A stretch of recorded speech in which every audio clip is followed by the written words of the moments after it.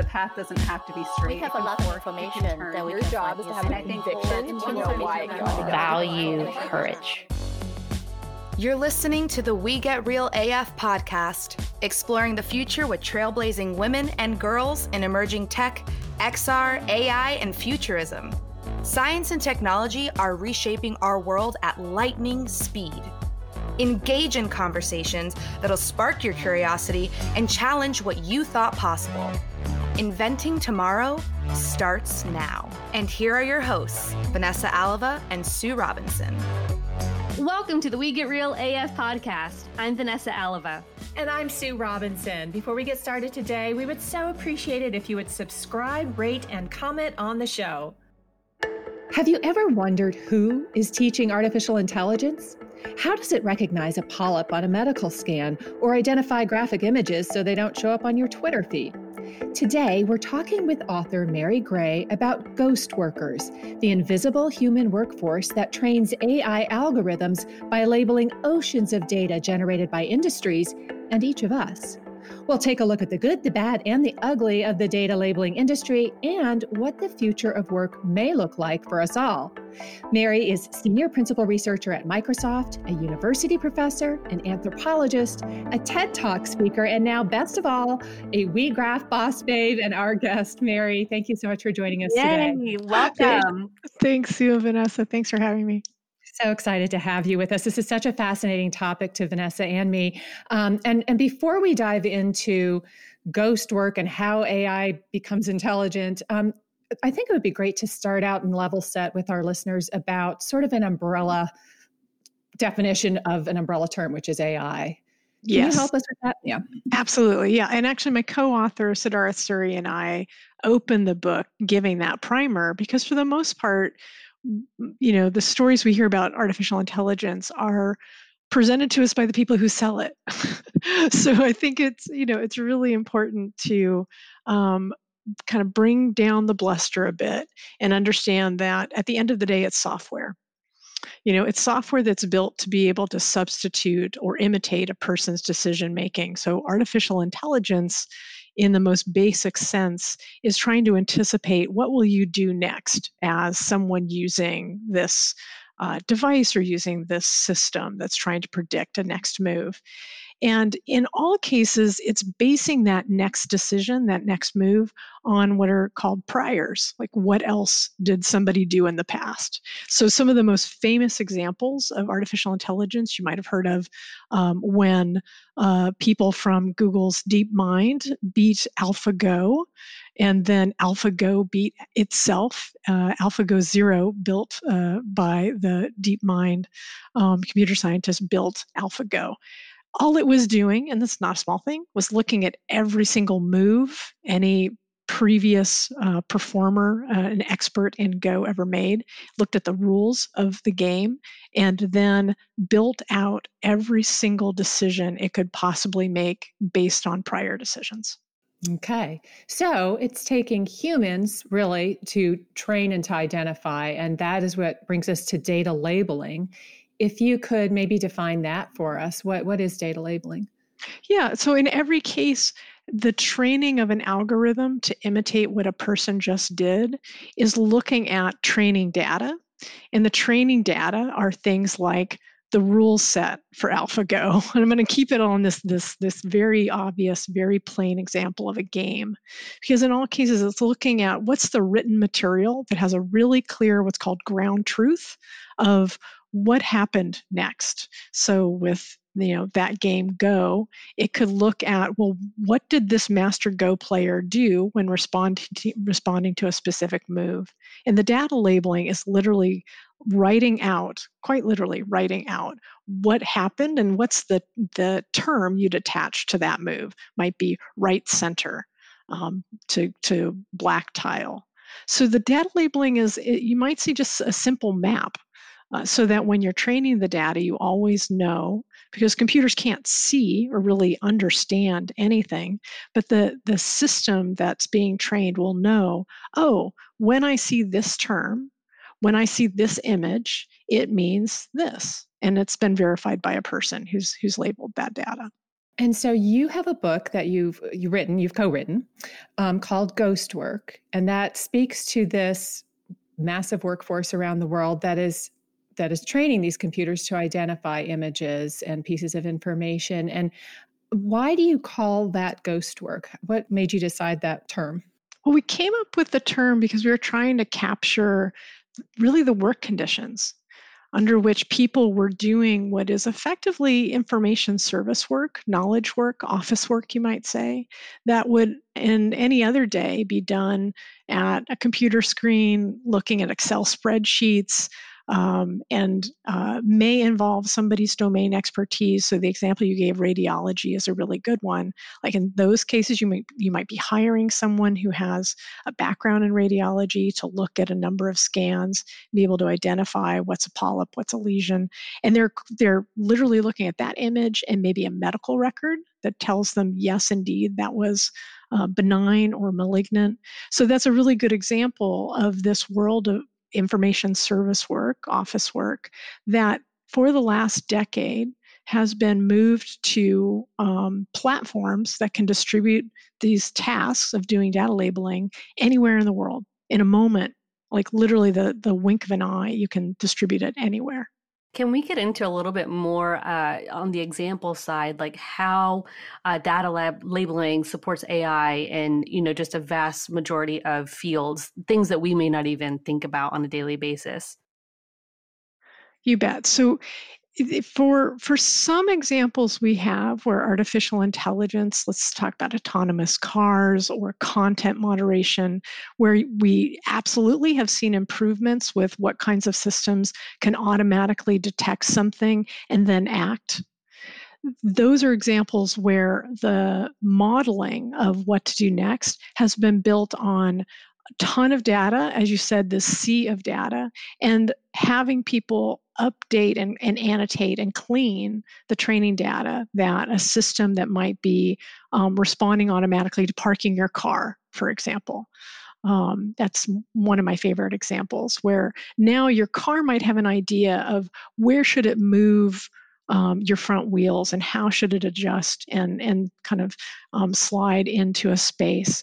That's really based on over and over again, a system looking at data that tells it, and a person confirming, yes, when you've got this angle, and it's all geometry, when you've got this angle, this is the way you would turn the car's wheels. Under what conditions would you have it have the wheels maybe hit a particular barrier? That's the curb. Like it's identifying what's called feature space, trying to understand what are all of the variables that have to be considered to be able to make a decision for you. But even in that case, think about how much time and energy went into making sure that modeling of how to park a car or how to read an image and see it as hate speech versus just playful joking, that in all cases you've had a lot of people analyzing the materials that show them prior examples that give them an idea of, if I see this, then these are the actions you could take. Those are the things we studied were really mundane. We were looking at captioning and translation. We were looking at content moderation and review, data labeling, which is part of this world, for everything for medical information to text-based customer support. So there's just a world in which training algorithms depends on really reliable data. And for me, and for our research, the bigger finding was there's a world of business to business services often that isn't about training the artificial intelligence at all. It's about keeping a person in the loop because artificial intelligence can't actually do the job.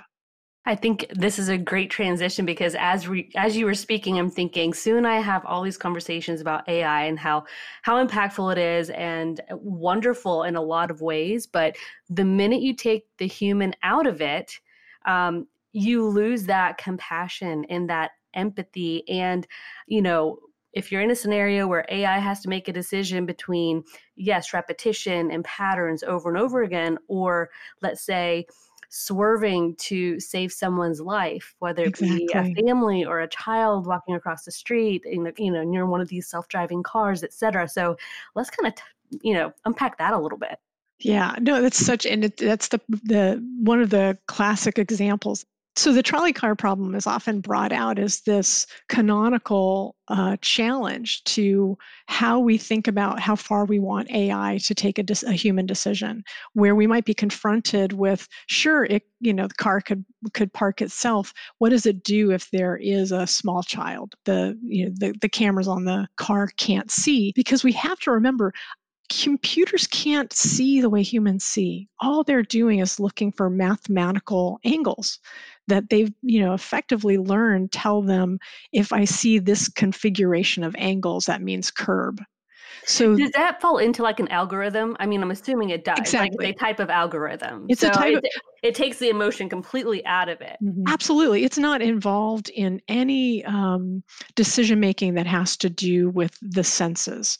So another way to think about it is just strip it down. It's a mathematical equation. That's why we have to think about this as software. It's strictly math. Math is beautiful. It's elegant. It can't sense the world. It is meant to draw an abstract sense of how the world works. And it wasn't built. Mathematics cannot feel pain. It cannot feel empathy. And it certainly cannot see the complexity of even a shadow that's falling on a child, because that's a really complicated mathematical problem that is incredibly challenging to solve. So we're, to your earlier point, like, we're looking to artificial intelligence to do things, to make human-like decisions, and we've gotten ahead of ourselves and put it in the driver's seat, quite literally, when the stakes are high. And that's not a good use of artificial intelligence at this stage of the game. It's not built to be able to anticipate anything that isn't already an established fact or reality. It needs those priors. It can't make decisions unless it has priors. Yeah, it's not nuanced in the way that human thought is. And I think that, to circle back to what you said at the beginning, Mary, that we hear a lot of hubris surrounding AI and how, it's going to take over the world and it'll be smarter than us. And I mean, certainly artificial intelligence can process large amounts of data faster than humans, but it doesn't have that nuance. And I think that's super important. And that's why humans are needed to train it.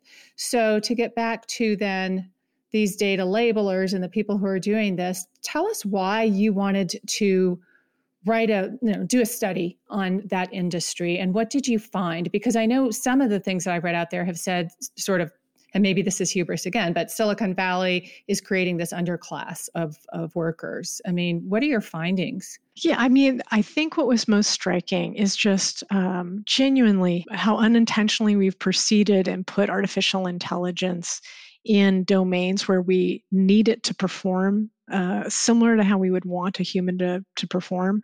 And it's so immature at this stage of its development. So what motivated me to join SID on this study was to really understand, what are the limits of artificial intelligence? How is it built? What can it tell us about the problems that we think are important for solving? What are the problems that we think we want to bring the power of computation to be able to augment or back up what a human is doing? And where are these places where we do have some kind of fanciful dreams about replacing people? So to your earlier point, the thing about artificial intelligence, and really about computation, it is powerful. It can process what's called structured information. Like, if it's something that 100%, this is accurate, this is true, it can process that information far faster than any human. But the thing it cannot do is make a decision in a space where there isn't a clear yes or no. So if you think about, there's plenty of places where it is fantastic at answering a question if we all agree on the yes or no. It is terrible at making decisions where we aren't sure what the answer is.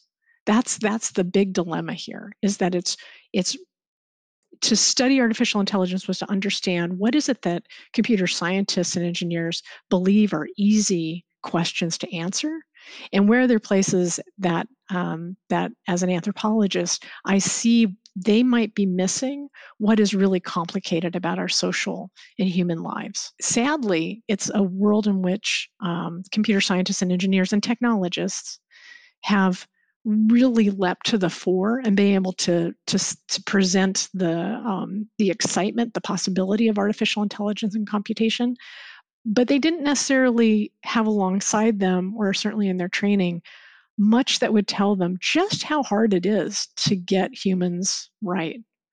Like that we're really complicated creatures. We're not physics. We're really more like art. It's also just remembering at the core artificial intelligence. It's artificial. It's not a real human being. It is something that we've created. And unless to your point, there's a finite certain answer, anything where there's a gray area, Right.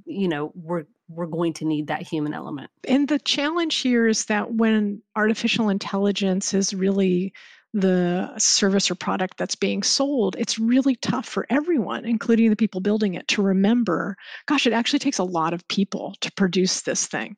Right. And that's where the underclass is coming from.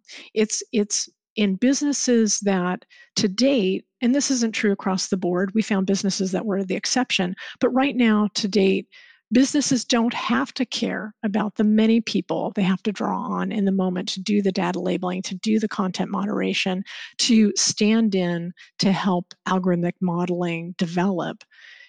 When you know that in most cases you're developing something that will change 3 months from now, 8 months from now, and you're going to have to look for a new crew of people who have different domain expertise to help you develop your technologies. So that the problem is, as we probably all have experienced in our lives, when we need somebody desperately right now and somebody shows up to serve us, we're incredibly appreciative in the moment. And we culturally, socially do not have a structure in place that really values that work in a long-term sustainable way. You won't see who helped improve your search query. You will never see the person who helped you avoid something kind of gross that could have been posted to Twitter.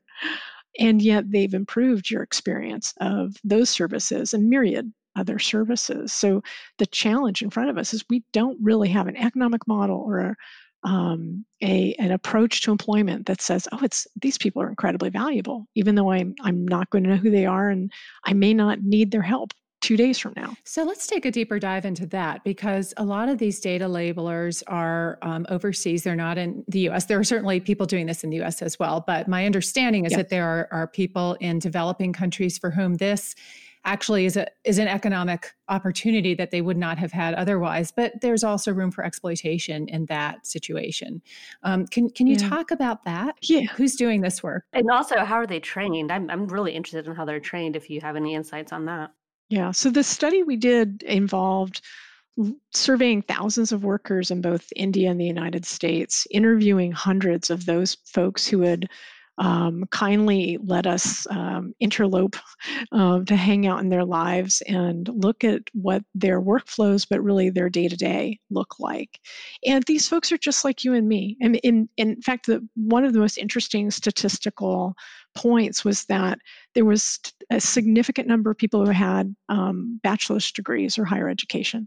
So, this is not a group of people who are uneducated. And if you think about this makes sense that to do this work means you have a degree of computer literacy, you have cultural competency in often English or translation of English to another language. So these are folks who absolutely have what we consider the skills that equip somebody to have a good paying job. The challenge is that they're in environments where there aren't many good entry-level jobs other than service work in other domains. That includes healthcare, that includes food service. So it's really coming to grips with what exactly are the jobs out there for people? What are the options? At this point, 8% of the US population has done some form of on-demand work like this. 5% have done this kind of knowledge work. That was before the pandemic. It's really an example of a broader world of dismantling full-time employment and moving office work into a collection of tasks and projects that you really can put online and people can pick them up and you don't have to have a formal employment relationship to be able to get work done. I want to go a little bit deeper into the future of work, because I think that's a great segue into that. But I want to be sure you have the opportunity to answer Vanessa's question about how these people are trained to label data. Yeah, a lot of these companies are doing it virtually. They're having people take tests, show a certain competency. If you pass the test, then you would go on to be able to access this work. That's often the way in which these workforces are brought to the labor pool, not through training as we might think of it, but these folks have already either trained themselves or have experience that qualifies them, and then they're coming to a call for work. Hey everybody, Sam McLean here from InPhase Audio, audio producer and editor for the We Get Real AF podcast. I'm so glad to be a part of this podcast, encouraging women and girls to step into emerging technologies and celebrating the accomplishments of those who do. Make sure to follow me on Instagram at McLean Sounds or check out my website, inphase.biz. Thanks for listening.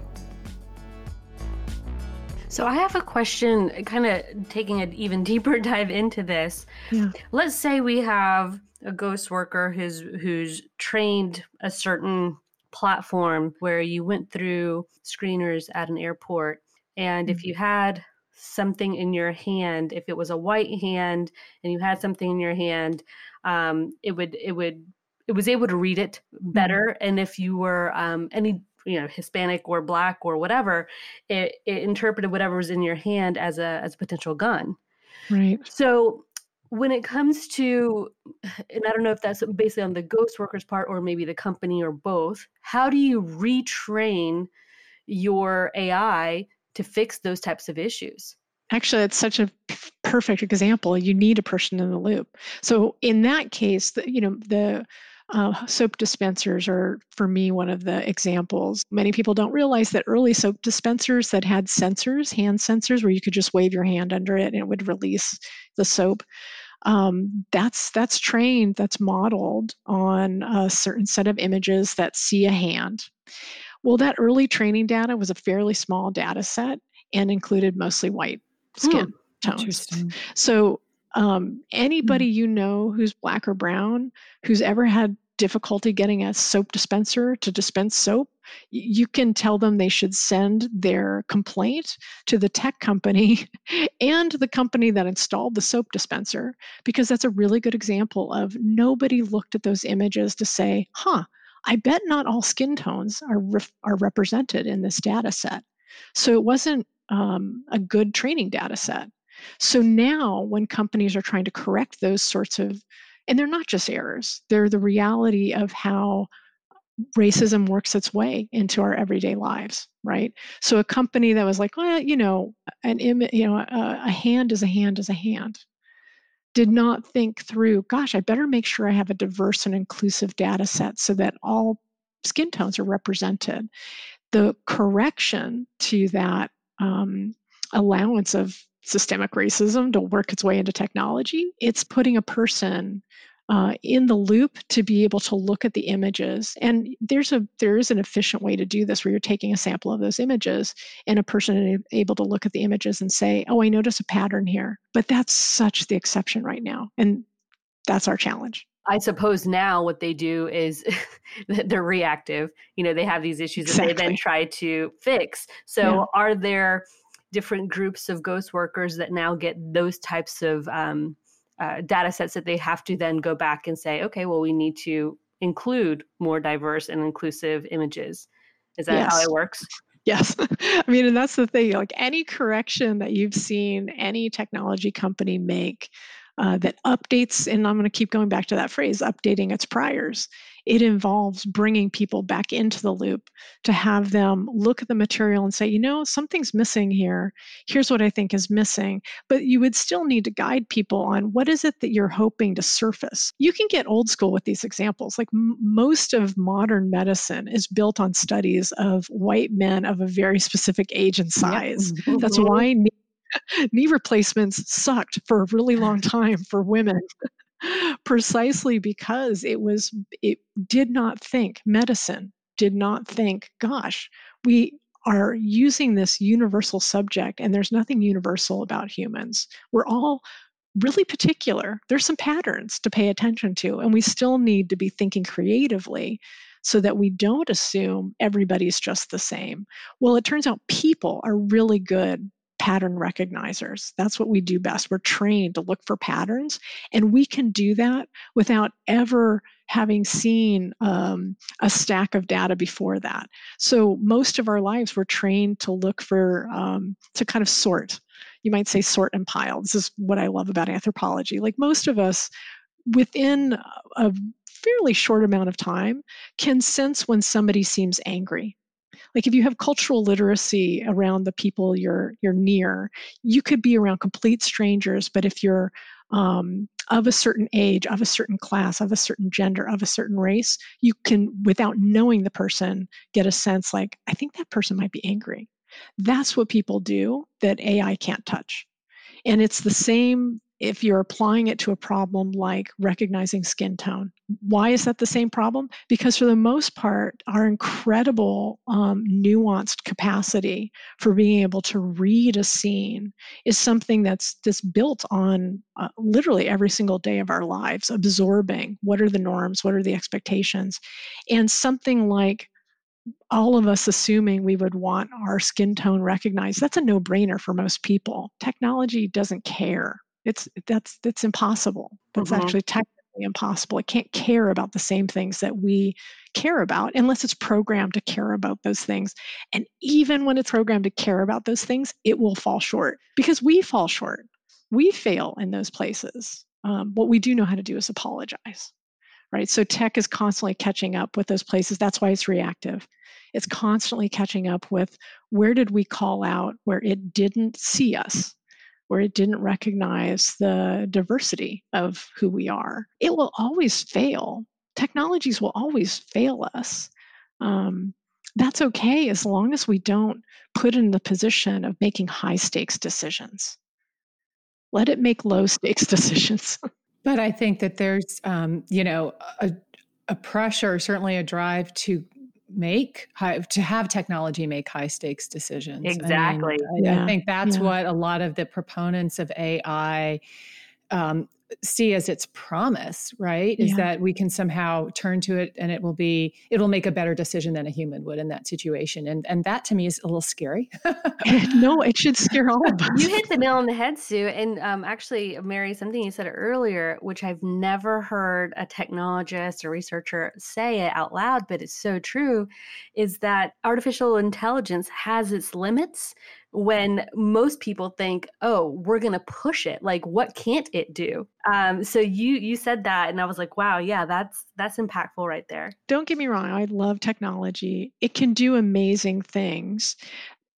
When it's applied to settings that, again, have a really clear answer. The history of technology has often been its application in places that are quite literally mechanical.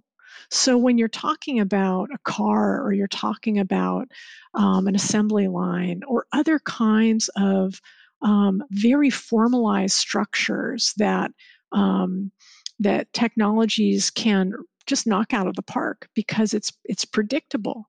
And it's a built environment that's really controlled. That makes it a physics and math problem. That's quite doable. But now think about all the promise of AI of delivering on. It's kind of what's that business saying of over-promising and under-delivering. Mm-hmm. It's this sense that it could somehow also tackle the things that humans do that are about sensing what each other need. That's the place that technologists ventured, again, quite literally and figuratively, and did not fully absorb how complicated humanity and our social interactions are. It's so interesting hearing you say this because I just finished reading a book, and it's actually a book about transhumanism and Christianity. And it was talking about how transhumanism believes that we will be able to upload ourselves, right, into a computer and avoid death. And that's, there are people who really believe that. And this wasn't what we were planning to talk about today, but what do you think about the idea of transhumanism? Because I'm hearing you say humans can't be replaced and that a computer will never be able to really absorb what it means to be human. What are your thoughts about that? The question is, what is it that we want from each other? And what is it that we want technology to handle? I think for folks who have a pipe dream of a world in which we transcend our bodies and can live on in artificial intelligence, they're often not fully taking in the constraints on artificial intelligence to interact with people. So could our consciousness be uploaded into some sort of quantum computing future where I get to experience my individual decisions over and over again? I bet we could create something like that. The experience of exchanging with another human being is unpredictable. In the next 3 seconds, do you know which words are going to come out of my mouth? No. Even though we know all of the words we might be able to possibly exchange, the unpredictability of our human exchange is the thing that artificial intelligence, by design, can't absorb.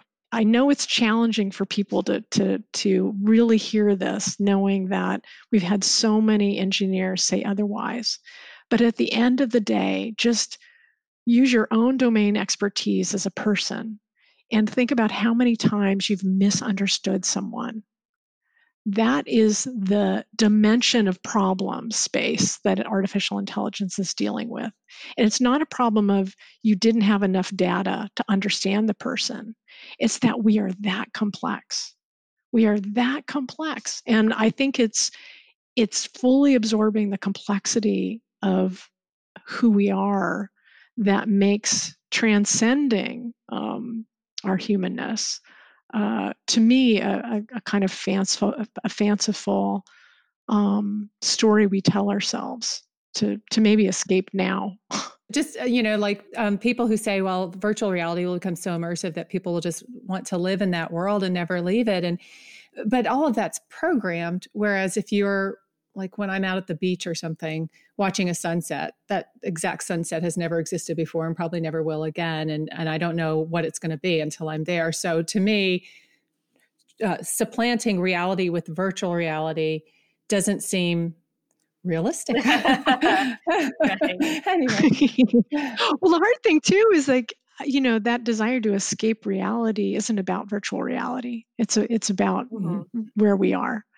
And I think that, that is so hard, I think, for many of us to accept that the desire to withdraw is not often about what's pulling us in. It's not the AR, it's not the VR, it's the in real life. What does it feel like right now? And that desire to escape, that's so deeply human. I mean, I would hate to ignore, no, that desire to get away from ourselves and to offload the weightiness of interacting with each other. As pleasurable as it is, it's also fraught. It's hard. And, I think it's fully taking that in and holding ourselves accountable for the places where we diminish ourselves if we do anything less than accept the messiness. So a lot of these conversations have brought up in my brain the movie Her with Joaquin Phoenix and Scarlett Johansson. Yes. So talking about the future of work, is it going to look like a combination of AI and what AI does very well with its precision and potentially bringing on ghost workers to be that human element of that Scarlett Johansson character, Her, to have that, je ne sais quoi that humans have, that artificial intelligence will never have. So I guess it would be a combination of Her and a little bit of the Truman Show, where you have like actors. You know what I mean? I'm just putting it out there. I love it. Entertainment informs our technology. We have that conversation a lot on this show. We do. So. No, absolutely. And I think I feel like those popular renditions of that are projections of what it is we're trying to solve and what troubles us are really important. They register what it is that we're hoping technologies will do or won't do. And Her, I used to teach that film in my classes. I think it's really important to read that film and take at face value. What is it? What's the aspiration there? It's incredibly gendered. It is a fantasy of offloading the messiness, as we were talking about earlier, of interacting with another human being. And there's nothing, actually, I have no judgment about that. There's nothing particularly wrong or right about it. But the Joaquin Phoenix character is, look at his day job. Mm-hmm. His day job is to write for other people so that correspondence between humans doesn't go away. That is absolutely a form of ghost work that I can see becoming a market. And we already have something of a market for this, where we send each other cards and, sending electronic cards and coming up with the animations. A person made those animations at some point. Right? We're not thinking about that person who crafted the creativity that we're purchasing as part of a service. To me, strip it down. That doesn't have to be bad. There's value in doing that work. And in fact, I think in a lot of ways, seeing his own frustration, that character's own frustration with his job, that's the thing I would track, is how do we make that job just a decent job, so that the desire to engage with people outside of that job is as meaningful as we want it to be. The capacity to be able to purchase artificial intelligence, which is actually, that's nothing futuristic at all. That's happening today. What concerns me about that is that today it's clearly a market mostly of men purchasing women and women's presence for comfort. Mm-hmm. That concerns me. And we're not having a social conversation at all about what it means that some of the most popular chatbots that are effectively dialogue AI, they're feminized objects, mostly for young men. So that's the conversation I want to have. There's not a reason we can't call that out. And also, again, not with judgment, say what's going on there. Such a great point. It is. And it's again, the more things change, the more they stay the same, right? 100%. Yeah. Interesting. That's not new. And I think it's the evergreen of that use of technology to, in some ways, navigate charged gender relationships. This is the moment for us to be able to come back and say, let's talk about that. The idea of being able to have someone, and there are startups already doing this today, being able to have someone who at any moment could slip into the loop of conversation of a text thread with an elderly person, your parent, so that they have somebody who helps them age in place. That's the promise of AI.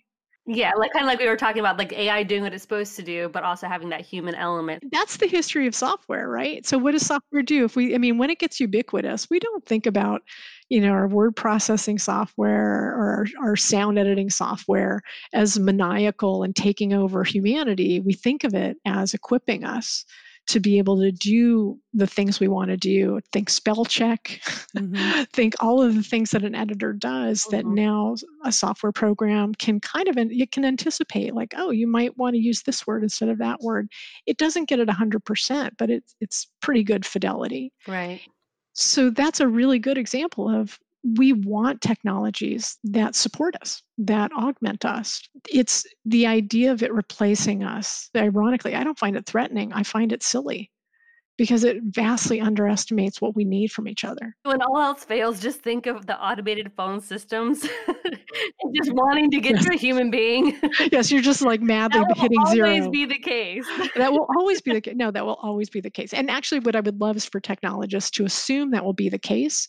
So how do I make it really easy for people to do all of the other things before they're connected with a person, rather than think, what I'm really after is never talking to a person. No, I want to talk with the person when we're ready to be able to make the most of our time. AI could help with that.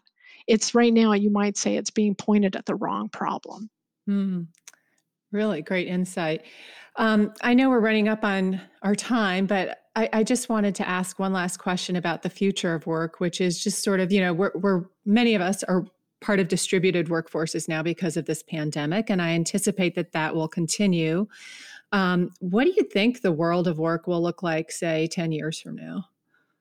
So this is what I'm really appreciating about having studied people who have been working in this, what seems like such a niche world, but really is such a case study in the reality of so many of us right now.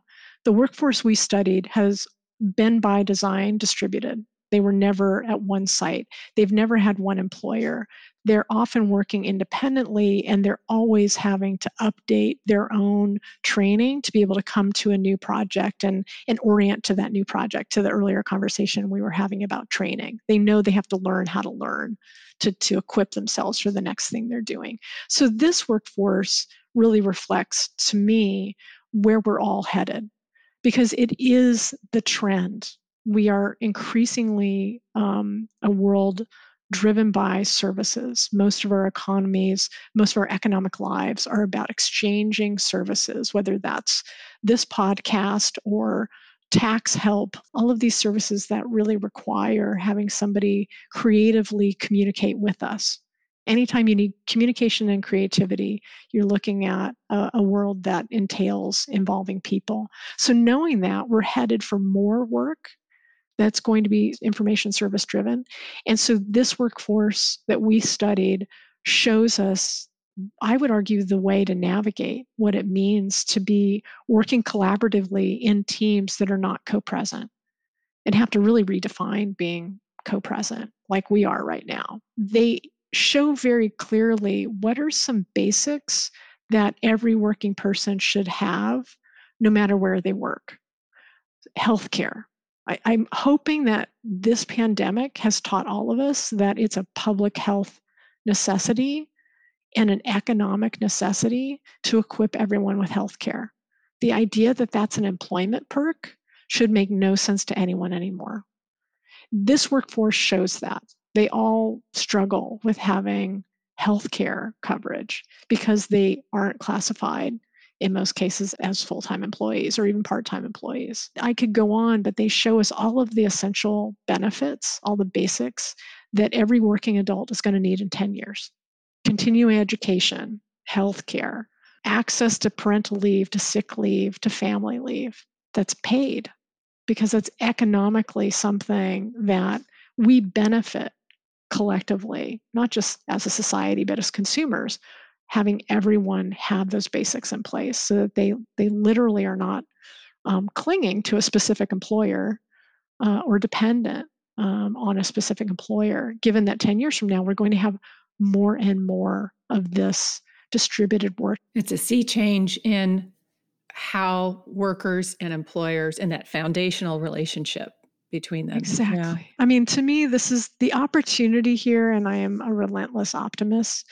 The opportunity is literally to start organizing our work around our lives instead of organizing our lives around work. Amen. Yeah. Right? And I mean, we need that so deeply in the United States. It's very peculiar to the United States, but not exclusively our own peculiarity, that we're so obsessed with work, but in many cases because we need to meet some basics. And I think we've lost track of the value of those basics being addressed collectively, really cost sharing some basics. And I'm going to keep saying healthcare out loud, because that's one of those things that in this new world of work, it won't be obvious who should pay for it. So we need to make it something that we don't have to think hard about and that everybody just has, so that we can all come in and out of this workforce. Mm-hmm. That's what every employer needs, because they won't know what they need 3 months from now. They just know what they need today. And we as workers want to be able to come in and out of those opportunities without ever feeling like I got to figure out how to stay put, even though my interests and my capacity to contribute have moved on. Like that's the thing I hope we take away from what I feel we've learned from people doing ghost work. So we want to move on to our lightning round because you've been so generous with your time and we don't want to take advantage of that any further, but this has been fascinating. So I'll start us out on the lightning round by asking, what profession other than your own would you like to attempt? Oh, I would love to be a mountaineer. Oh, cool. I would absolutely love that. How do you define success? Process. Exploring and feeling like I've grown from a process.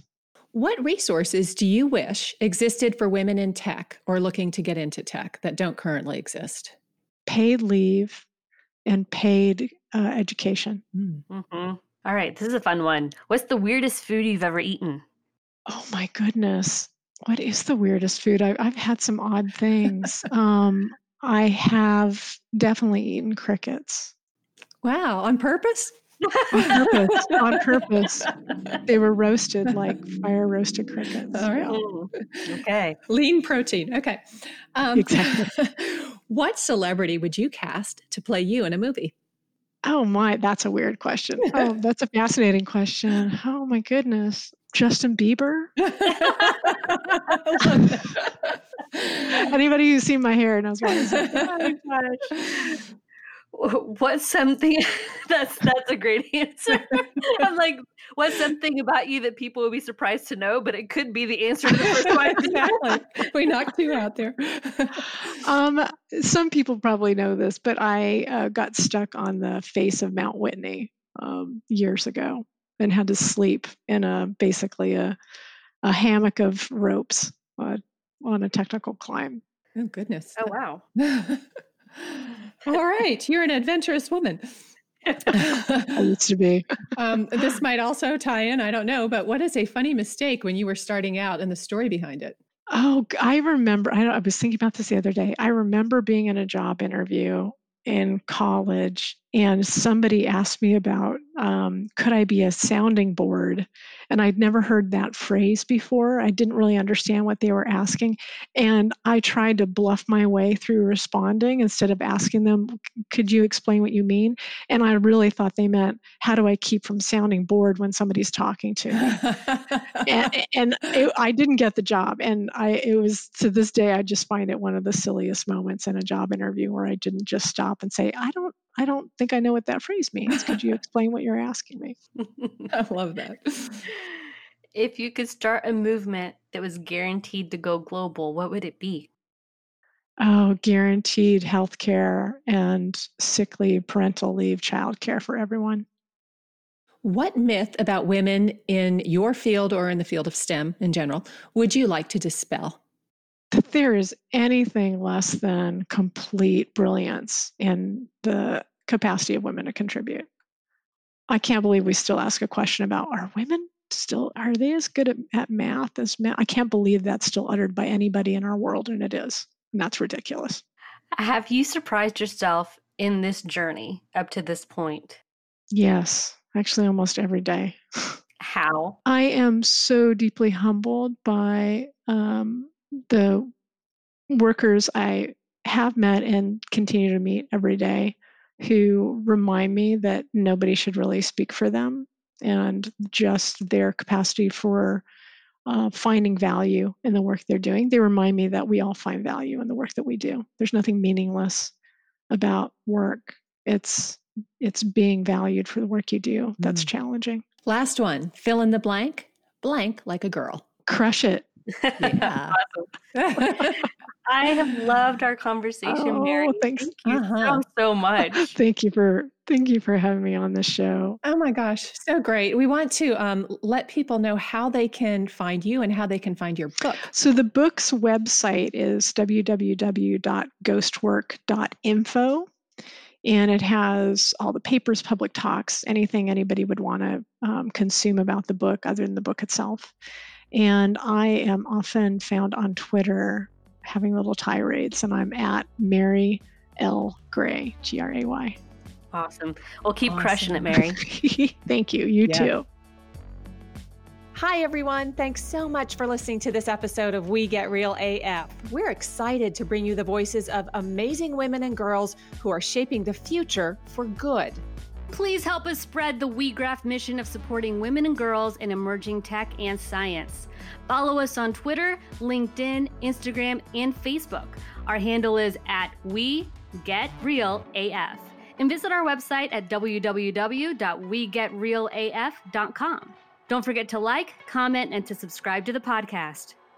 We also want to give a big shout out and thanks to Sam McLean for providing sound production for the show. You can find Sam on Instagram at McLean Sounds, that's McLeanSounds, and to our voiceover artist, Veronica Horta, for her show introduction. You can find Veronica on LinkedIn by searching for Veronica Horta, Horta. We'll meet you back here next time for another great conversation about high tech with cool women.